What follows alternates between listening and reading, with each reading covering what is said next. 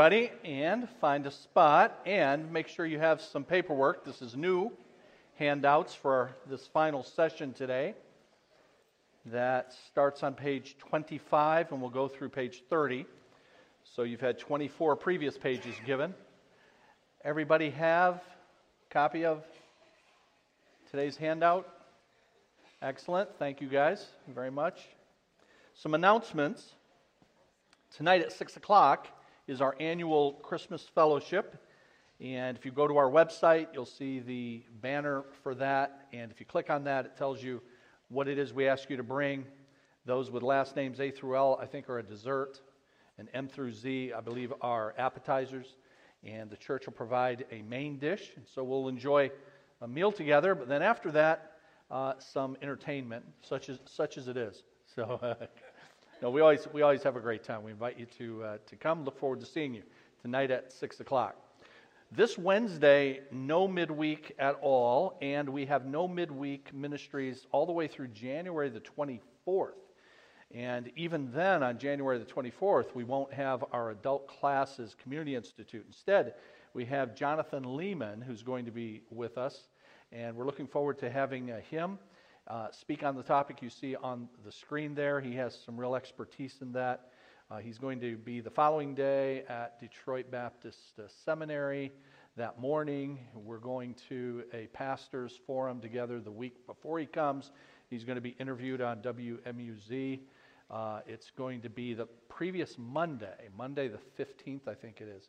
And he's going to be on the Bob Duco program in the afternoon. And he'll be interviewed about one of his books, his latest book called Authority. But they will also plug his appearance here and at the seminary as well. So that'll be helpful. So we don't have anything on Wednesday nights until that. The following week, the 31st, then we'll resume our adult classes in Community Institute.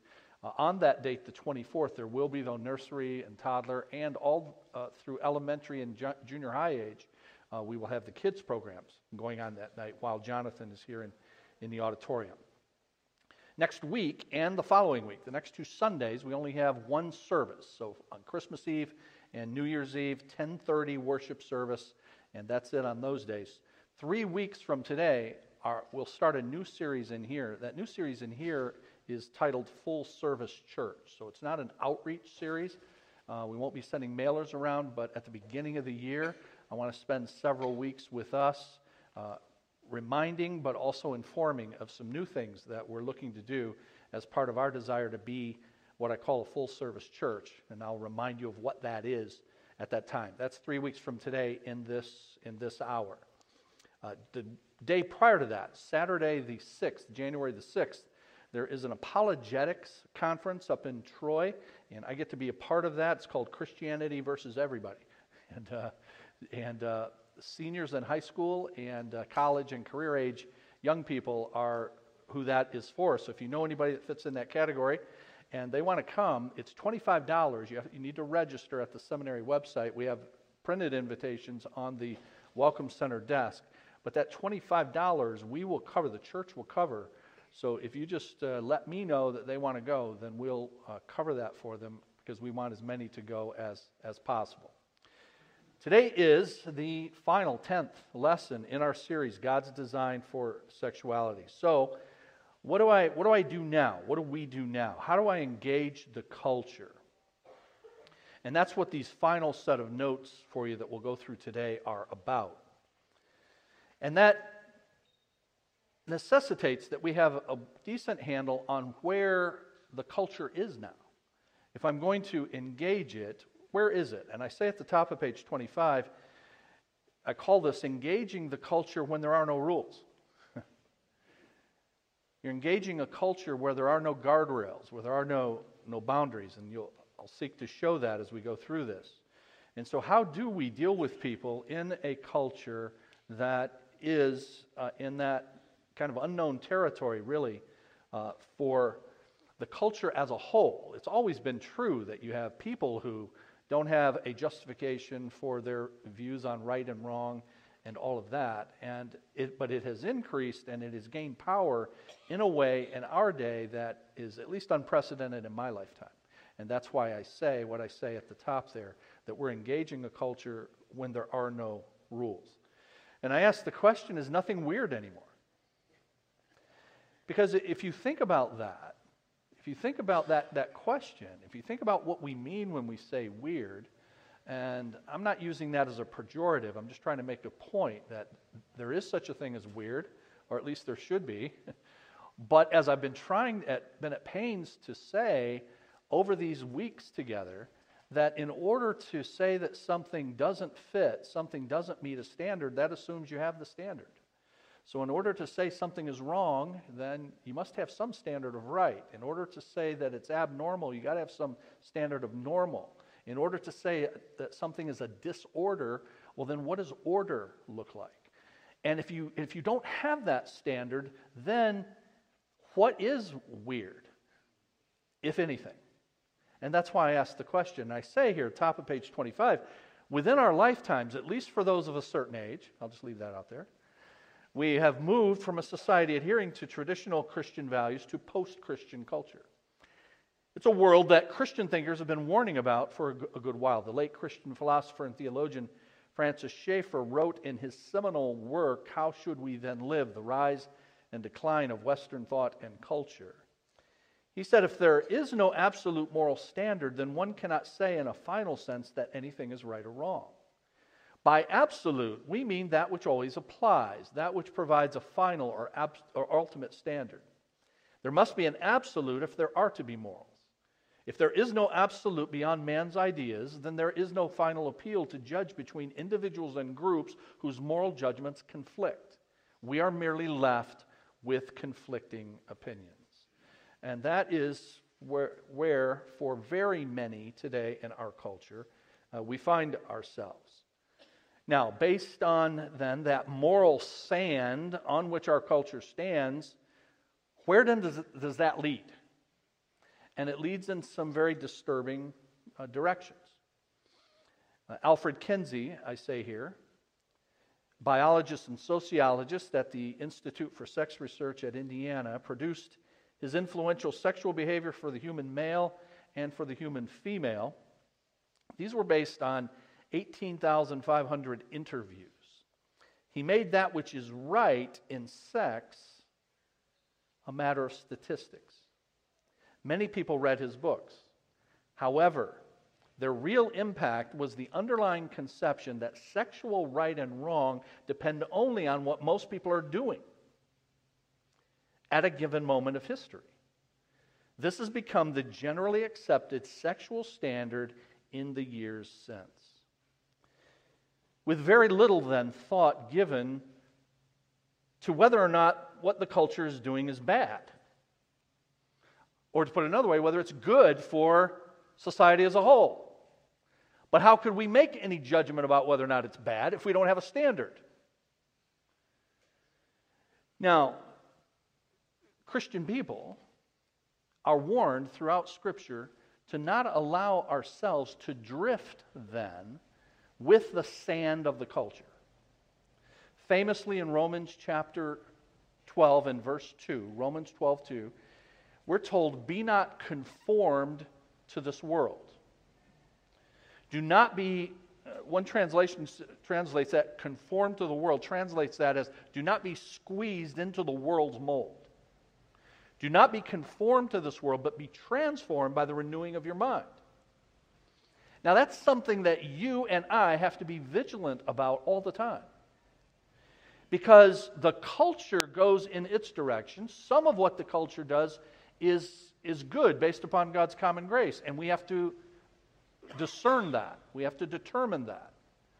But much of what the culture does is what the Bible calls worldly. It's based upon values, priorities, allegiances that are contrary to God's character.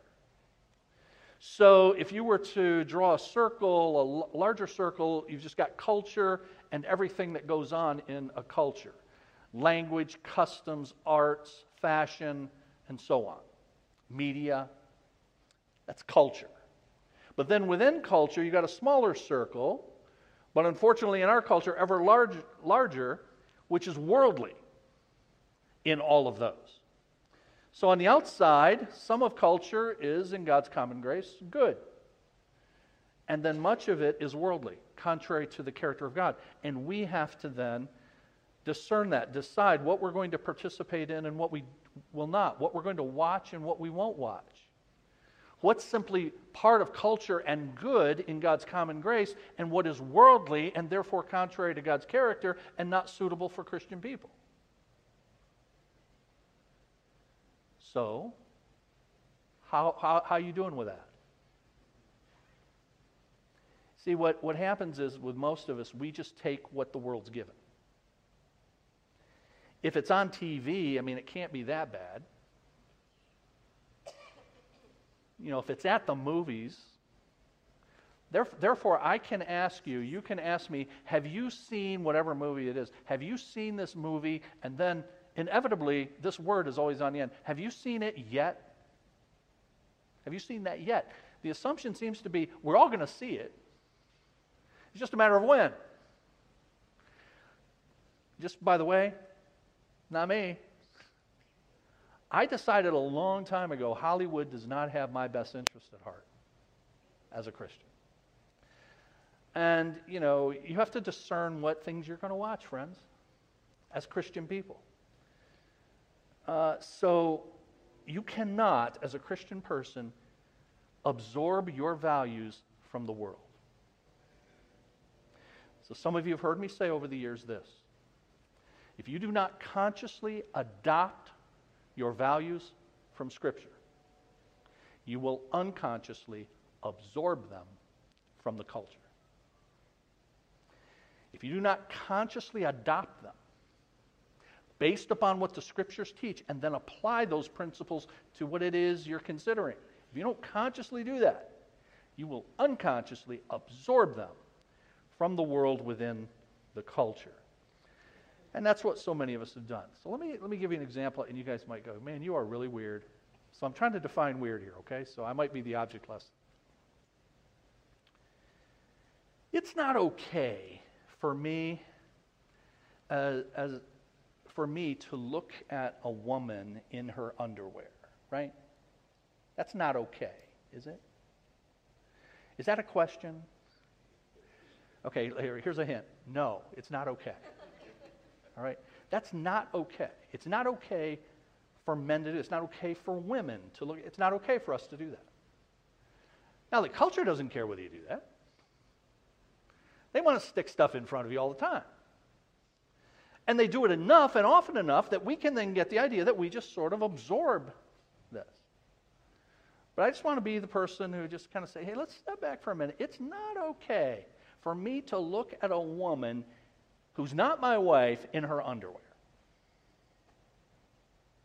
Now, if that's the case, if it's not okay for me to look at a woman who's not my wife in her bra and panties, is it okay for me to look at a woman who's not my wife in a bikini? I mean, what are we saying? As long as the bra and panties are waterproof? I mean, isn't that what... I don't know, I'm missing something. Because it seems the same to me. You're pretty much naked. I don't care whether you're going in water or not. I don't care whether you're getting a tan or not. So from my standard, from my understanding of what the Bible teaches about purity and about commitment to your spouse in a pure way, I don't need that. But the culture does it all the time. And we, I think, got these kind of inconsistencies where, you know, we go, well, no, you can't look at somebody in their underwear. Are you kidding? But a bikini. So I just use it as an example to say, you see how we can easily be absorbed into the world's thinking. So where does this lack of standard then lead for us? Next paragraph, middle of page 25. The vacuum left by this departure from the norms of creation opens us up to, well, anything. It happens that the year after the Addams Family movie was released, which I haven't seen yet, by the way. But their advertising blurb was weird is relative. And the year after that, Justice Anthony Kennedy wrote his infamous Mystery of Life passage in a Supreme Court decision saying, quote, "At the heart of liberty is the right to define one's own concept of existence, of meaning, of the universe, and of the mystery of human life." That set the stage for the same Justice Kennedy to write the majority opinion in the 2015 decision that legalized same-sex marriage, saying, "The Constitution promises liberty to all within its reach, a liberty that includes certain specific rights that allow persons within a lawful realm to define and express their identity." So this is individualism on steroids. You decide the meaning of the universe. You decide the mystery of human life. You decide how you're going to express your own identity. Bottom of page 25, this business of defining one's own concept of existence, meaning, the universe, mystery of human life is really heady stuff. And try, though Kennedy did, to constrain this expansive individualism, some saw through it and to where it will inevitably lead. Now, he tried to in his decision. I've read it. So he says this stuff. But then he says, now, I'm paraphrasing, but in effect, this can't be taken too far. Well, yeah, it can. Based on what? Why can't it be taken too far? And I just say this to you, friends, for policies, for lawmakers, for anybody who's in a position of authority and you put down principles for an organization, one of the things you always want to consider is the limiting factor. What are the guardrails around it that keep it in place, keep it moving, keep it going in the direction you want? If you don't have any of that, then there's no telling where it might go. And that's true of what Justice Kennedy did, because Chief Justice John Roberts, dissenting in that 2015 opinion, said, top of page 26, which I heard some of you are already there. This will all be on the big screen at the judgment seat of Christ. And I'll be standing there going. Top of page 26. It's striking, says Chief Justice Roberts, how much of the majority's reasoning would apply with equal force to the claim of a fundamental right to plural marriage. So he's saying, Kennedy writes his opinion, and he's saying, two people have the right, and Kennedy kept saying two people. If two people love each other, then two people can do whatever two people, and it's just two people. He goes, the reasoning applies to more than two people. Plural marriage. If, quote, there's dignity in a bond between two men and two women who seek to marry and in their autonomy to make such profound choices, why would there be any less dignity in the bond between three people who, in exercising their autonomy, seek to make the profound choice to marry? If a same-sex couple has the constitutional right to marry because their children would otherwise, quote, suffer the stigma of knowing their families are somehow lesser, why wouldn't the same reasoning apply to a family of three or more persons raising children? If not having the opportunity to marry, quote, serves to disrespect and subordinate gay and lesbian couples, why wouldn't the same, quote, imposition of this disability serve to disrespect and subordinate people who find fulfillment in polyamorous relationships? And of course, he is right. So you will see, as long as Obergefell, the name of that 2015 case, is the law of the land, then you will see in the future people challenging for plural marriage, not just two people. And at that point in 2015, one could only imagine and dread the kinds of relationships that would be sought in the future by those who are untethered to any absolute except their own fallen desire. But that undesirable future is upon us, with the unspeakable now being spoken and promoted. This was just last month. Moral philosopher and professor of bioethics at Princeton, Peter Singer. So let me stop there with that guy. So when I was in college 40 years ago, and I took a philosophy class at U of M Dearborn, I had to read Peter Singer. So this guy's ancient. Okay, he had already written books then. He's still alive. and he's tweeting. And he was advocating to treat animals exactly like you treat humans. That's been his big thing. Treat animals and humans. Animals have rights like humans do, is the idea. I'm not advocating to mistreat your animals. Okay? I'm just saying they don't have the same rights as humans. I see a distinction. I've got this in the image of God thing going that I read somewhere. All right, back to But that was Peter Singer's claim to fame. And he's got this, animal thing going on. You guys know where this is going. It's sick, so I'll just kind of go through it quickly. And Peter Singer teaches at Princeton. Princeton is still associated with the Presbyterian Church USA. And out of Princeton came the professors who founded Westminster Seminary, from which I got a degree. So at one time, Princeton Seminary was a very good place. No longer. And Peter Singer's there. And he tweeted last month, another thought-provoking article is zoophilia is morally permissible. Just out in the current issue of the Journal of Controversial Ideas. This piece challenges one of society's strongest taboos and argues for the moral permissibility of some forms of sexual contact between humans and animals. The article offers a controversial perspective that calls for a serious and open discussion on animal ethics and sex ethics. When questioned about his promotion of this subject, he replied, "I didn't write the article on the permissibility of zoophilia.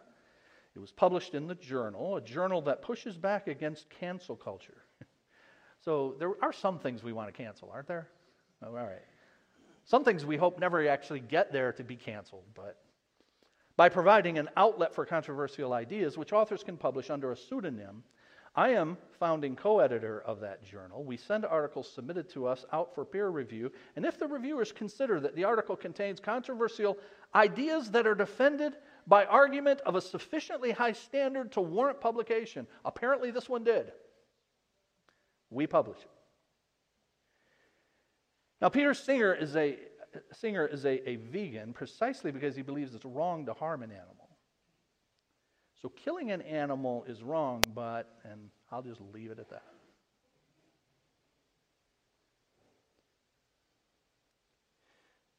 This past week, there was just in the last few days, there was a sex tape that made the rounds of two men having sex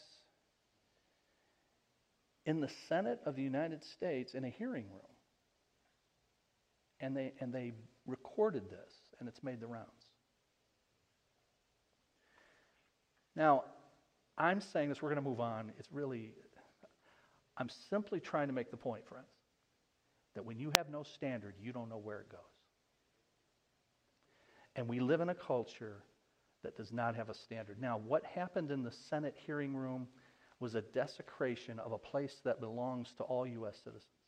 We pay for that. Now, it would be a desecration if people were having heterosexual sex, too.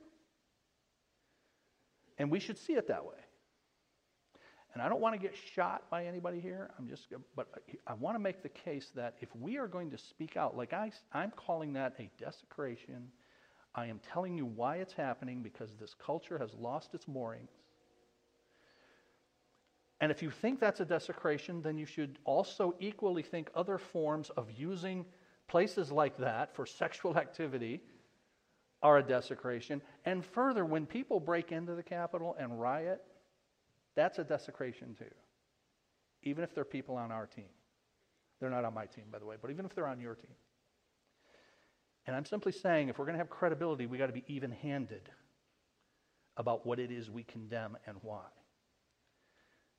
But these were things that I never thought that I would be thinking about, that I'd be talking about. And yet in the last month, we got an article like that, and in the last few days, we've got an act like that going on. Bottom of page 26. Human flourishing. The biblical way of life is good for everyone. I believe that with all of my being. That to follow Jesus Christ and to seek to live in accord with what He has said in the Word of God is good for everybody. Even those who do not pursue it nevertheless benefit from it, because Christians are what Jesus said, the salt of the earth. Believers need to recover their confidence that the Christian faith is in fact good and right for all people. We do not simply believe that Christianity is true for us, it's true for all. It's not just good for us, it's good for all. Which means Christian engagement in the public square is good and needed. But that being the case, and I'm convinced that it is the case, it doesn't mean that we need to be advocating to outlaw everything that we find objectionable. Because we do live in a pluralistic society and in a democracy where other people can disagree with us. So we have to know somehow, where am I going to draw that line? The things that I am going to say need to be outlawed and the things that don't, that I just despise. That's what the top of page 27 is about. There ought to be a law. Some make the mistake of thinking that there should be a law against everything we believe is wrong.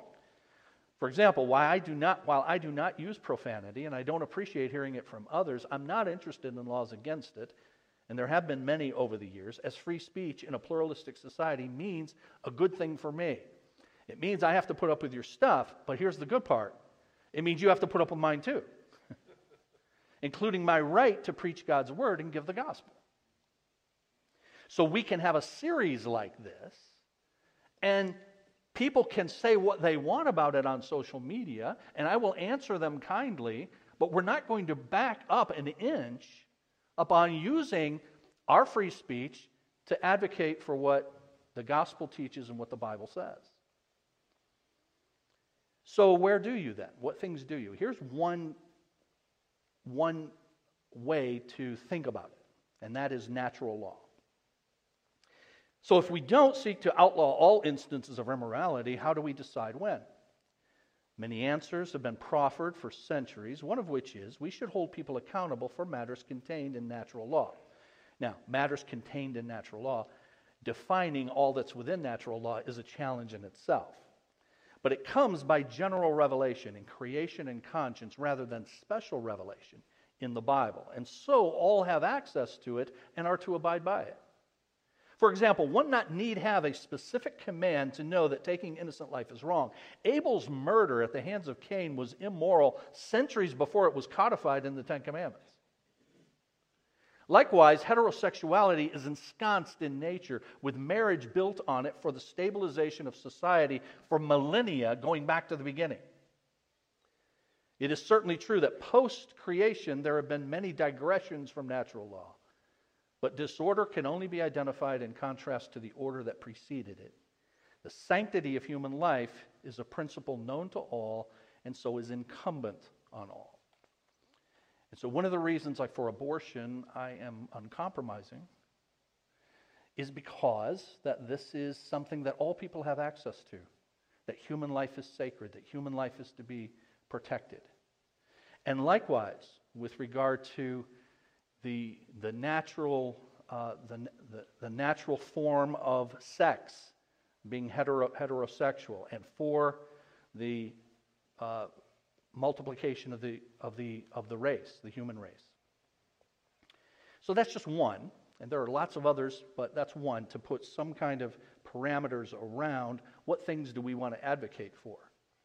But you'll still get the question, middle of page 27, but who are you? Whenever one advocates for a law to regulate morality, she's inevitably asked, who are you to tell me what I do with my own body? One response is to ask who you have to be. Because in a democratic society where people are free to elect those who will legislate according to a voter's will, then who do I have to be? But if pressed on that my body issue, we might imagine the following admittedly silly scenario. A motorist is pulled over by a police officer who tells her she ran a stop sign. If the motorist asks why it's against the law to drive through stop signs, the officer might say someone might get killed. It probably wouldn't help much at that point for the driver to say, I understand you think killing is bad, but who are you to cram your morality down my throat? So the motorist asks, so what am I to do next time that I see those red octagonal signs?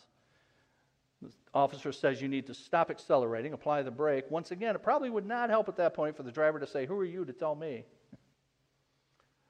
See, the point is, even in a silly example like that, laws cram somebody else's morality down somebody else's throat all the time. The reason you need laws is because there are people who break them. The reason you need some laws, and in fact many laws, is because some people don't like them. But they still have to be restrained.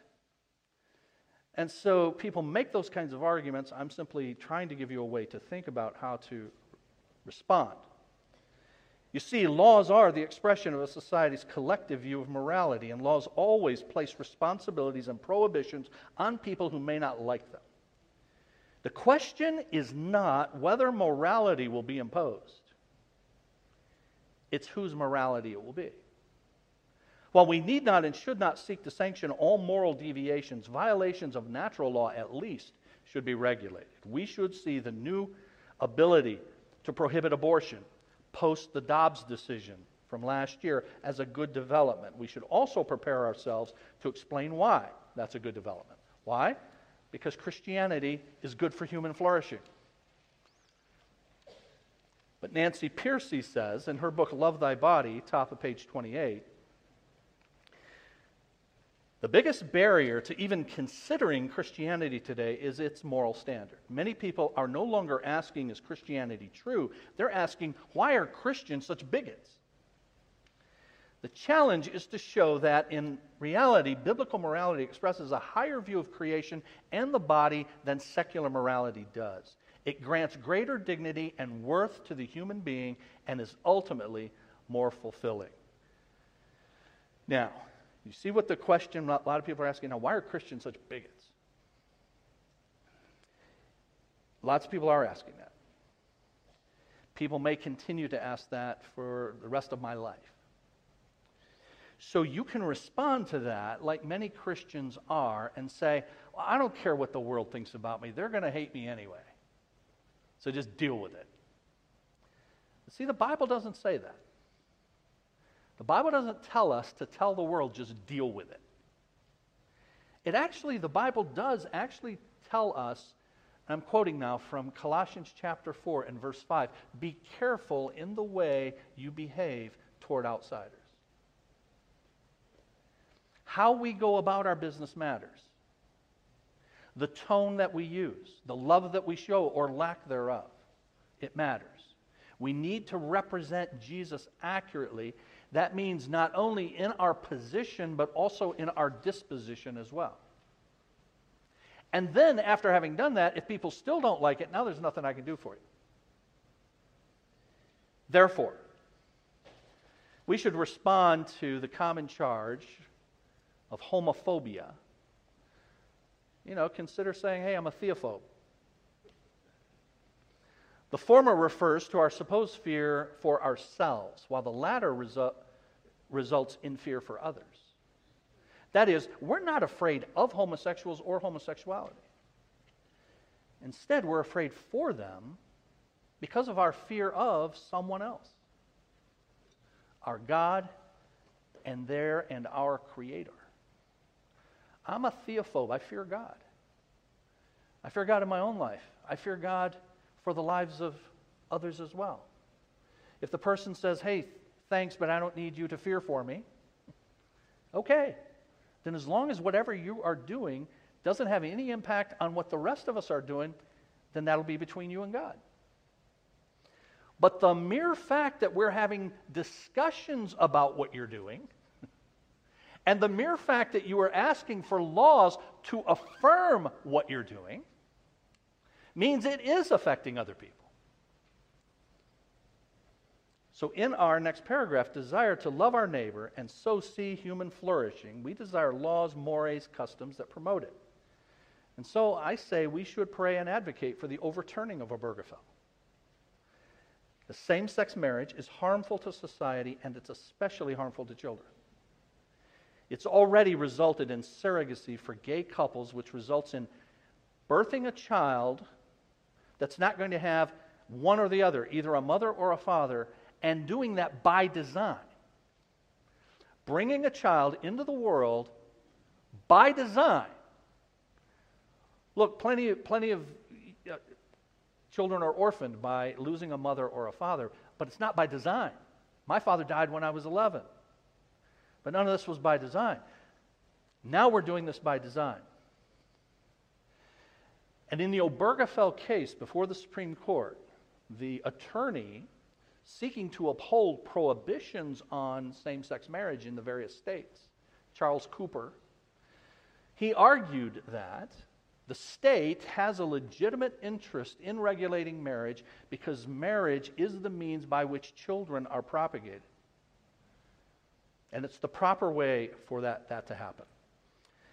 But then the argument was, well, wait a minute, then are you saying that, an 80-year-old couple who each lost maybe their previous spouse can't get married because they can't have children?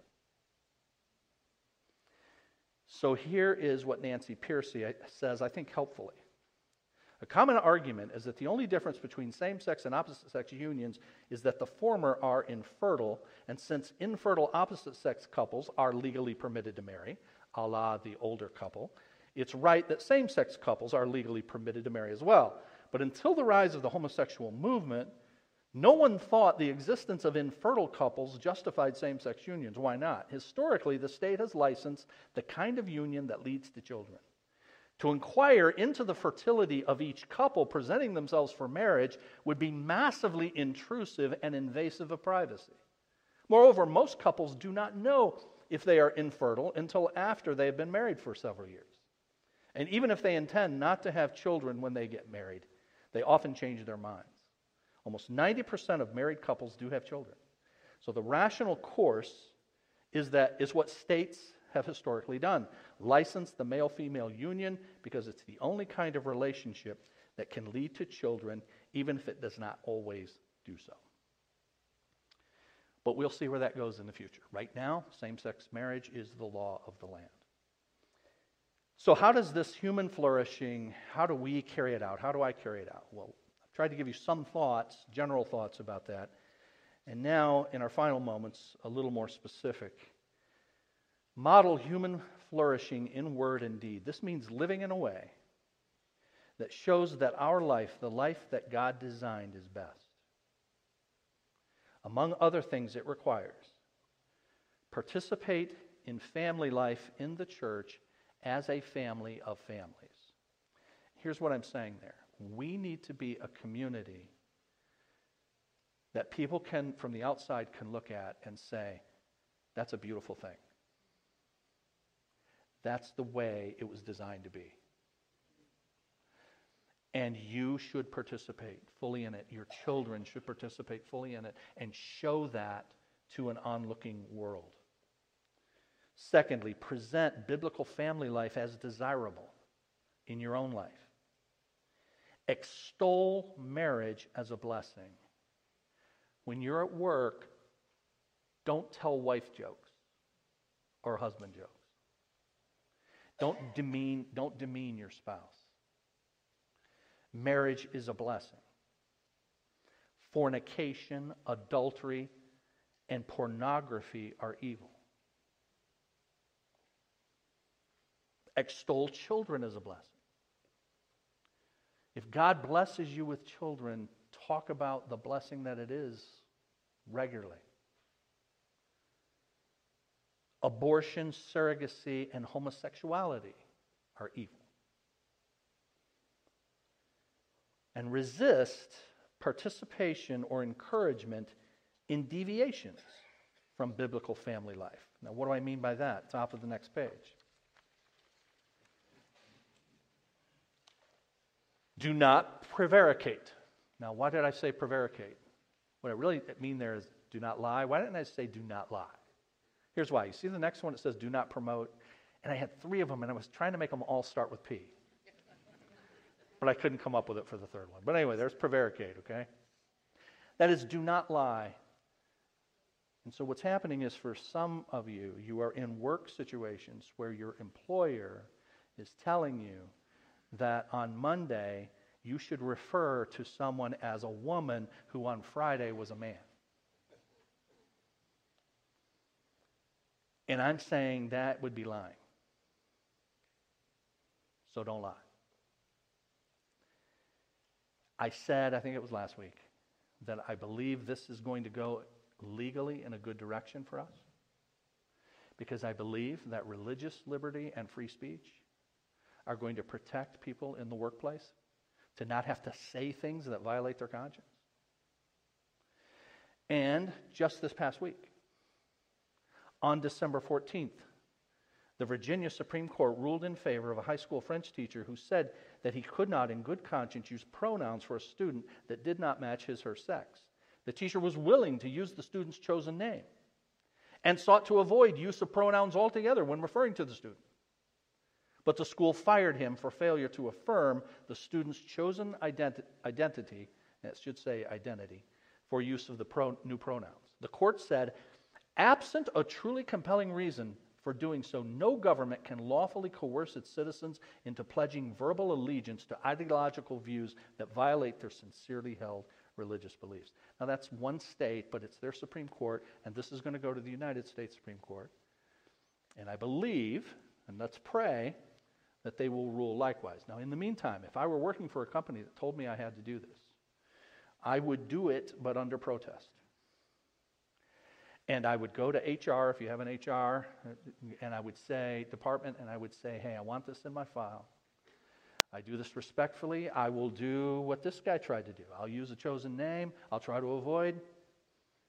But I can't say things that I believe to be untrue. And until the courts sort this out, I'll cooperate because I don't want to lose my job. But I want it on file that I'm doing this under protest. And this is going to be decided in the next year or so. But we can't lie.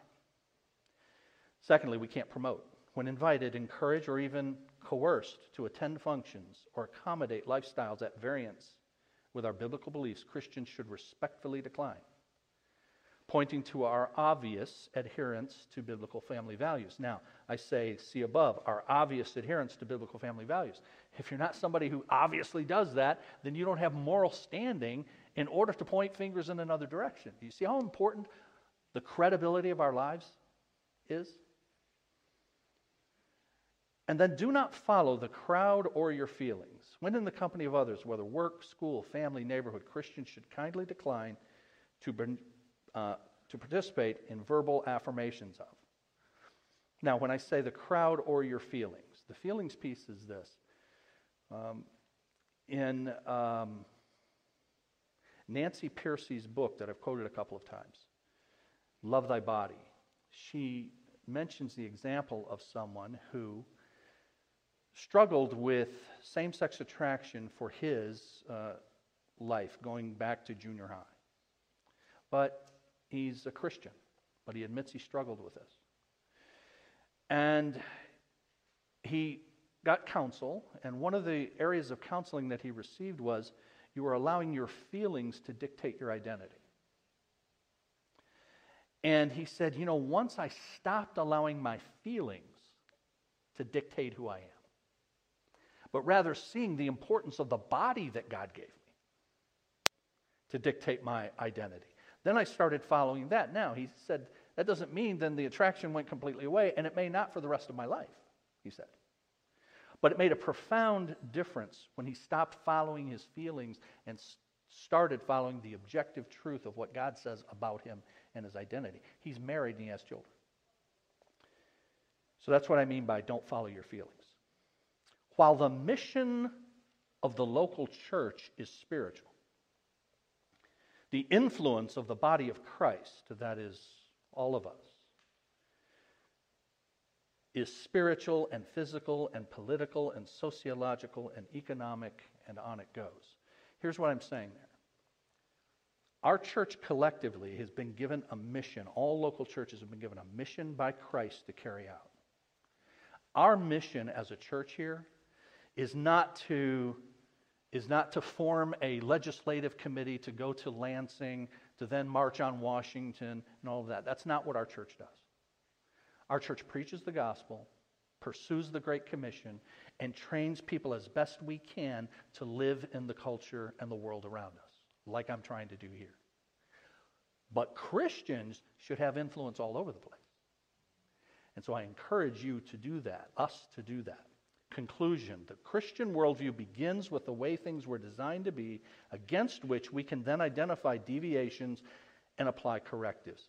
But our culture's abandonment of that worldview has left us adrift, unmoored by any consensus regarding societal mores, and leaving each to do what is right in his own eyes. Those who fail to learn from history are destined to repeat it, and we are. Let's pray for revival. Should the Lord grant it, we will see people saved from every variety of sin, including the so-called respectable ones like pride, anger, gossip, and also it will again become normal to identify what is not. Here are some resources. And these are only in alphabetical order. I recommend all of them. They are all in our resource center. We have 3 copies in the Resource Center of most of these. So if you want to follow up, I've quoted Nancy Pearcey. That's a very good book. But as I say, I recommend all of them. Strange New World by Carl Trueman tells us how we got where we are. And then one other that I'll highlight, up at the top, Rosaria Butterfield, 5 Lies of Our Anti-Christian Age, is very helpful as well. But they're all good. They're available in our Resource Center for purchase. Let's pray. Father, we thank you that we've been able to have these weeks together to consider what you have said in your word about us, about your purpose for us, your design for us, your design for us in the sexual arena. Lord, help us to be people who are serious about following your word and not the world. And as a result of that, may we have credibility then to speak in the love of Christ to the deviations that we see around us when warranted. Lord, we pray that you will change many hearts in our country. We see the demise of many institutions. We see the abominations that have taken place just in the last month, just this past week in our Senate. And Lord, without any grounding, it is completely unpredictable where this goes. People need you. People were made for you. We have the message by which you are pleased to change people from rebels to your will to willing subjects of yours. And so, Lord, we ask you to grant us gospel success in reaching people with the truth of the Lord Jesus Christ. And then, Lord, we would desire to see what revivals have done throughout history, to see that have an impact in families, impacting communities. So, Lord, but you are going to return at some point, and when you return, the world may be much worse now than it is now. So you have given us the resources necessary in order to minister come what may. Though we desire these changes, help us to remember, we do not need a Christian culture to do Christian ministry. And so help us to be faithful in our individual lives, faithful in the life of our church. Help us this week to put into practice some of what we have discussed today. Grant us wisdom, safety, bring us back together next Lord's Day. We pray in the name of Jesus. Amen.